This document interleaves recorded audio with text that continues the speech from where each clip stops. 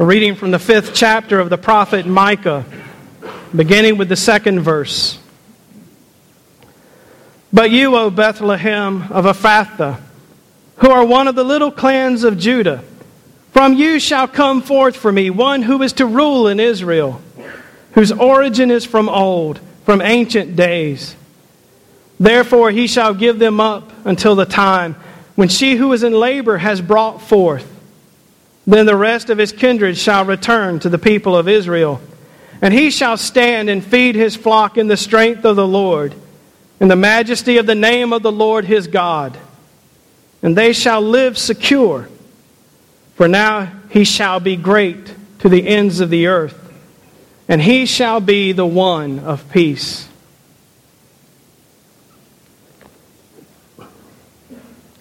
Reading from the 1st chapter of the Gospel according to Luke, beginning with verse 39. In those days Mary set out and went with haste to a Judean town in the hill country, where she entered the house of Zechariah and greeted Elizabeth. When Elizabeth heard Mary's greeting, the child leaped in her womb, and Elizabeth was filled with the Holy Spirit and exclaimed with a loud cry, "Blessed are you among women, and blessed is the fruit of your womb. And why has this happened to me, that the mother of my Lord comes to me? For as soon as I heard the sound of your greeting, the child in my womb leaped for joy. And blessed is she who believed that there would be a fulfillment of what was spoken to her by the Lord." And Mary said, "My soul magnifies the Lord, and my spirit rejoices in God my Savior, for he has looked with favor on the lowliness of his servant. Surely from now on all generations will call me blessed, for the Mighty One has done great things for me, and holy is his name. His mercy is for those who fear him, from generation to generation. He has shown strength with his arm. He has scattered the proud in the thoughts of their hearts. He has brought down the powerful from their thrones and lifted up the lowly. He has filled the hungry with good things and sent the rich away empty. He has helped his servant Israel in remembrance of his mercy, according to the promise he made to our ancestors, to Abraham and to his descendants forever." The word of God for the people of God. Thanks be to God. It's been said that safety consists in the absence of danger. Not in the absence of danger, but in the presence of God. I think we could say the same thing for peace. That peace doesn't exist in the absence of violence, but in the presence of God.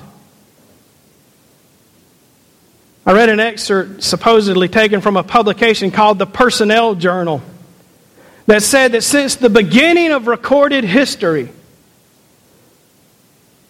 the world has been at peace less than 8% of the time. In that study, it was said that there have been 3,530 years of recorded, detailed history taken down by humankind. And that was in 1988. And according to that exhaustive study, only 286 of those 3,530 years had anything resembling peace at all happen within them.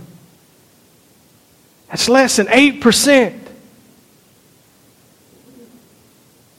I can't vouch for those numbers, but they're sadly believable. In the 46 years of my life, the United States of America has been at peace without any conflict anywhere in the world. 10 years. 10 years.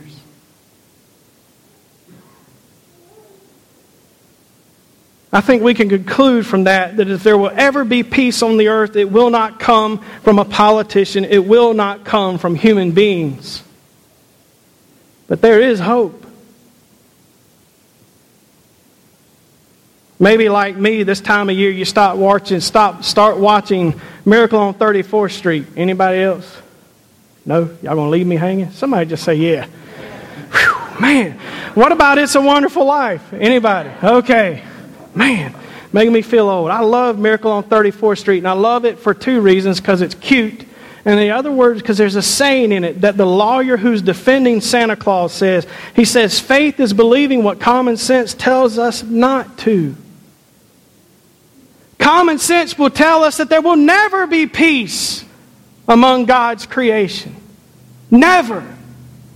Common sense would call us to look at the history of humanity and say that the first two children, one of them killed one another. Cain killed Abel within the first couple chapters of human existence. What hope do we have?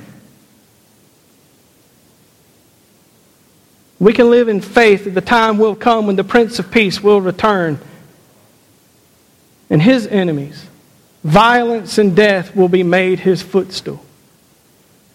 And his children will practice war no more. It grieves my heart to hear Christians calling for war. Has our Lord not taught us better? Did He not teach us to lay down self for others? And yet, just in the last few weeks, one pastor called for a whole university to arm itself, to take up guns as security instead of taking up Christ. When will the madness end?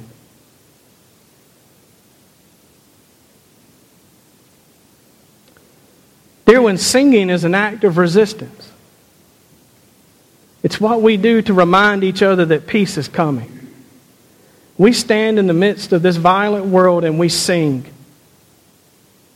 You might remember when the Berlin Wall came down. You might remember Ronald Reagan standing and saying, Mikhail Gorbachev, take down this wall. But what you might not remember is that before the wall was taken down, thousands and thousands of people gathered around St. Nikolai Church in eastern Germany and sang. They gathered and sang. And someone asked one of the East German soldiers why they didn't put down the rebellion. Why aren't you putting this down? And that soldier said, we have no contingency plan for song.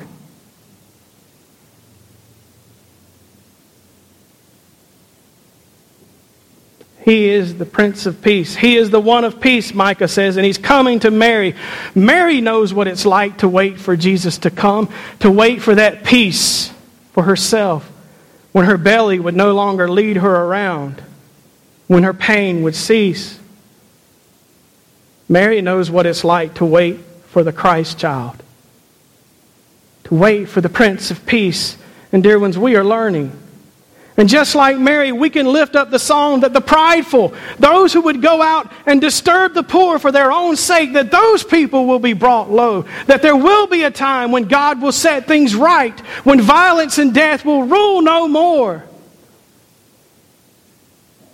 Just like Mary, we can stand and use our voices to sing the goodness of God, that He is on the world. He is moving in the world to make the world what He would have it be.